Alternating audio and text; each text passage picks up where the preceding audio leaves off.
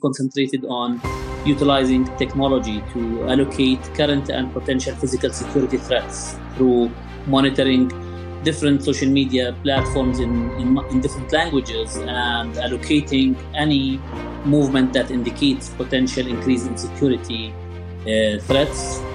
Our clients were humanitarian agencies, press agencies, those who do come to conflict zones to help and to assist. That was something that was genuine, and we found very useful for the environment we were in. Welcome back, listener, to another exciting episode. In this episode, we will be discussing about the different security solutions. And to discuss about that, we have Hussein with us. He's the CEO of Crownox. It's a security company. They provide security in different aspects. So a warm welcome to Hussein, and tell us about yourself and what you guys do. Hello, Hudhaifa. It's a pleasure being with you today. Thank you for hosting me. So I'm Hussein Nasruddin. As we discussed, me and you before starting recording, I live in Jerusalem, but I'm constantly on the go around the Middle East and North Africa, as I run a company called Crownox Risk Mitigation Solutions. And in Crownox, we provide Fortune 500 companies, major companies, and high net worth individuals with holistic security solutions that start from travel security, anything you require to secure yourself, your assets, and your human resources during traveling, and due diligence, background checks. That is the piece of information you would need to minimize risks while conducting businesses overseas. In addition to many customized services that our clients hire us for to assess potential and current threats and provide solutions to those challenges.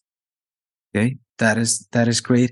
So, can you tell us about what inspired you to go into that security field and work with different clients and in that particular field? Because it is not you can say a computer science field or a graphic designing, not a usual field we talk about with everyone. So it's a different thing, right? It is very interesting to me as well. So I just wanted to know what is the inspiration behind it?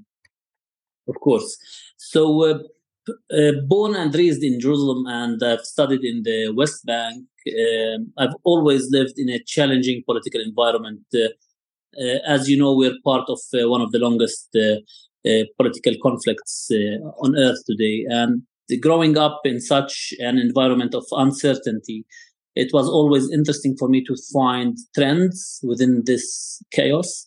So I started building a startup called Red Crow Intelligence a few years ago, and we concentrated on utilizing technology to allocate current and potential physical security threats through monitoring different social media platforms in different languages and allocating any movement that indicates potential increase in security threats. Our clients were humanitarian agencies, press agencies, those who do come to conflict zones to help and to assist. That was something that was genuine, and we found very useful for the environment we were in.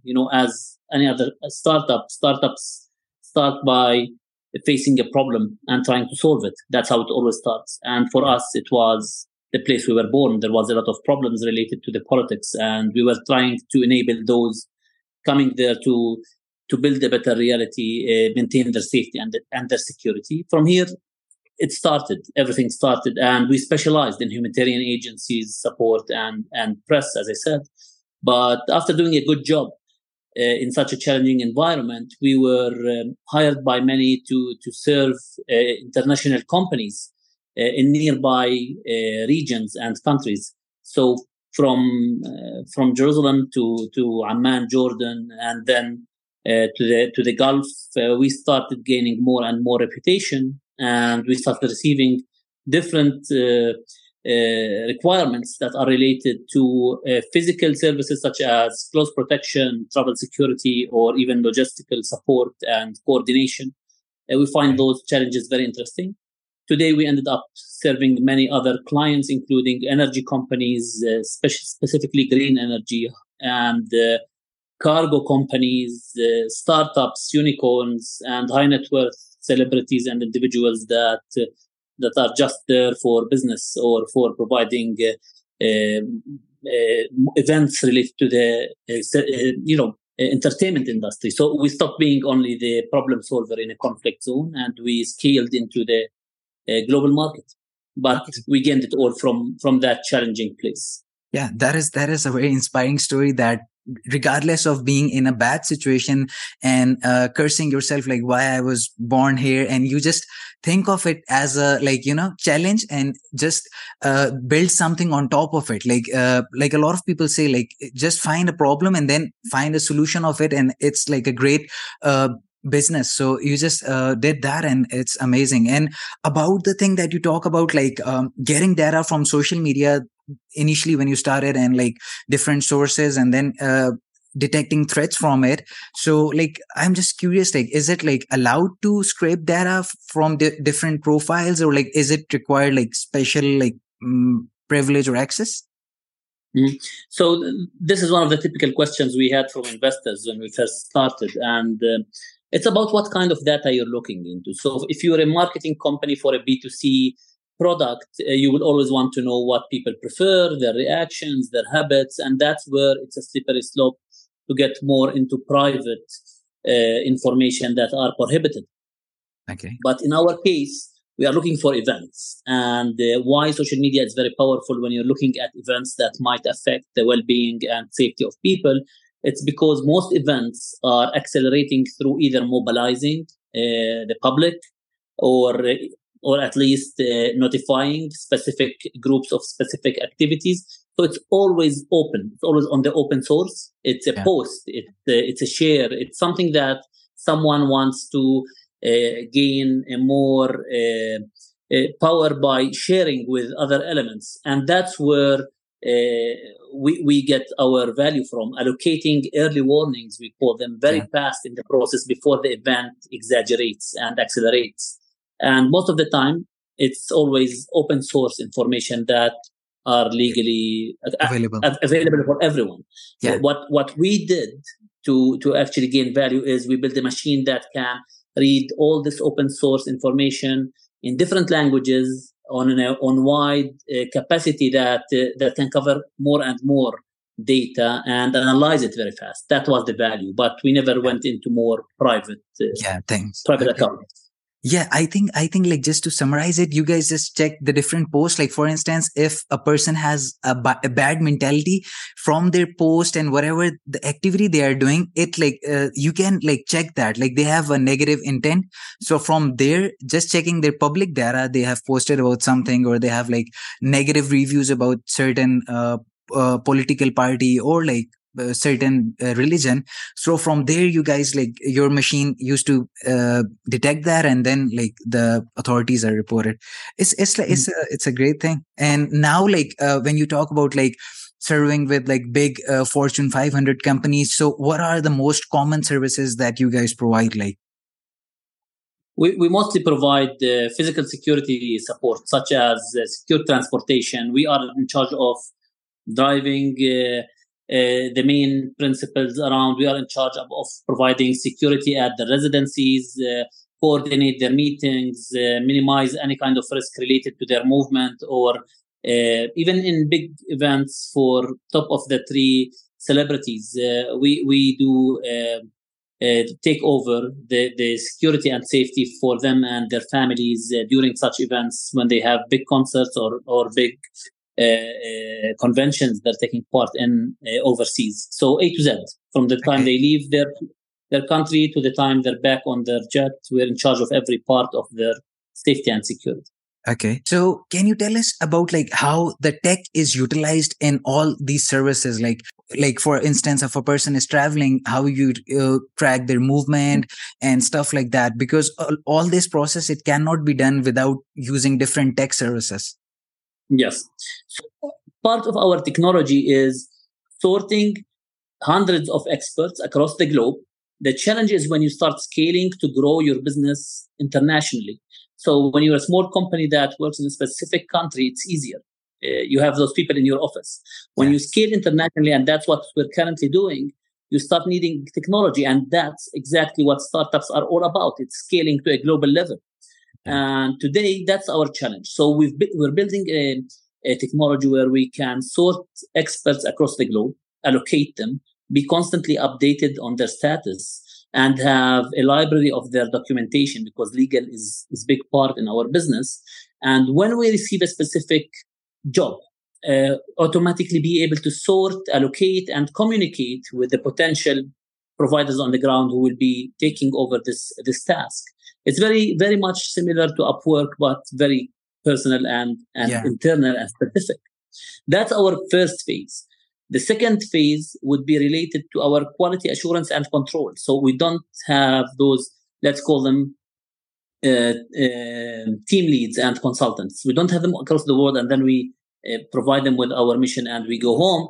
We are by the minute managing the mission or the job we were just assigned to. So we have a 24/7 global operational center we call GSOC, and they follow on each task happening across the world. And it's very challenging if you want to grow your business and do that through a center of people. You will need hundreds of people. Yeah. Again, that's where technology steps in. So we have a fully automated tracking system where after you get the right person, from day one, from minute one, there's a 24/7 tracking of their phones, batteries, of their speed. Any issues happening, the client would go straight forward to the person at the GSOC that is in charge of that mission. Any feedback after the mission will be entered automatically in their file.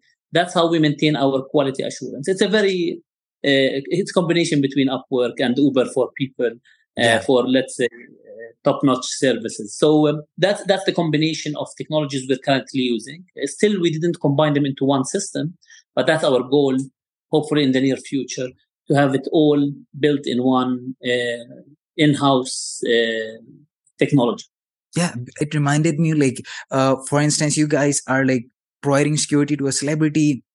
And then, for instance, that person moved from one country to another. It is very challenging, like, because then you need like another person from that country, or that person will travel there. And like these things, it can get complex. As you mentioned, like when it is like in just one country or like in a small vicinity, then it is easy. But when it is growing, it is very tough, like to manage everything. And like, it's definitely that's why clients are willing usually in our market to pay sometimes 5 times what they can pay if they get 5 security companies, but they are willing to pay the 5 times number to one global provider that is good in operating what we call cross-border. If you can do cross-border smoothly, if you can have a coherent team that works as one, that's very challenging. It's a lot of logistics and a lot of quality control. That's why technology becomes vital here.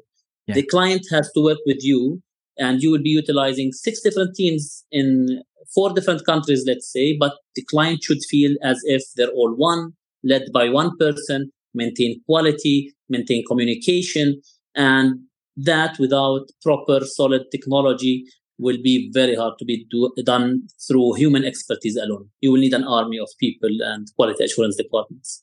Yeah, it sounds like a movie, like, you know, like FIA intelligence guys. It's just monitoring, just checking the movement. And in case like, I'm just thinking like in case if something happens, like you guys detect something, like there's a problem or like there's a hiccup. So you send like more guys towards that location, or like how does that work? Like in case of like escalation? It usually sounds like this and it looks like this, but it's not that cool. It's usually like any other industry. If you want to be good at it, and if you want to be able to solve problems you want to be the person they call on last minute to solve problems, you will have to have a solid network of vetted, trusted, tested people. Those 3 words are very important. Vetted, you have to know them, and trusted, you've used them, and tested. If you have such a network, the largest your network, the more valuable you are in the security industry, because no one really can have the approval, the governmental approval, the community approval to be roaming around borders with men that claim they are security experts and just act like superheroes. But you can always have the right person on the other side of the border who's well connected, respected, have good reputation, know the right people to help anyone in crisis, to leave the country very fast, or to get ambulances, air ambulances, access and special permits. It's your network and your reputation that will really help you in times of crisis. That's what you learn in this industry, because you will need different kind of people to help you finalize an emergency response. Most of the 90% of the time, an emergency response has nothing to do with sudden violence. It has to do with medical. It has to do with a family crisis, with accidents, and even with the 10% of, let's say, dramatic, violent event. It's always about having the right people on your network and having the right reputation where people would want to step in and they look at you as a legitimate party. That's what will help you. Like if you say, I'm from the Red Cross or Red Crescent, I'm sure everyone will help you. Why? Because the brand of the Red Crescent and Red Cross are beyond anything, because their name means they are here to help. It means they are here to save lives. So you can't be that similar as a security company, but you can be close enough. You can have a strong, good reputation that will push people to step in. And I think that's the key. That's what you learn. Okay, that is great. And how do you guys make sure that, as you guys are like working with a lot of celebrities and big companies, so their personal data is secure and it is not going into the wrong hands?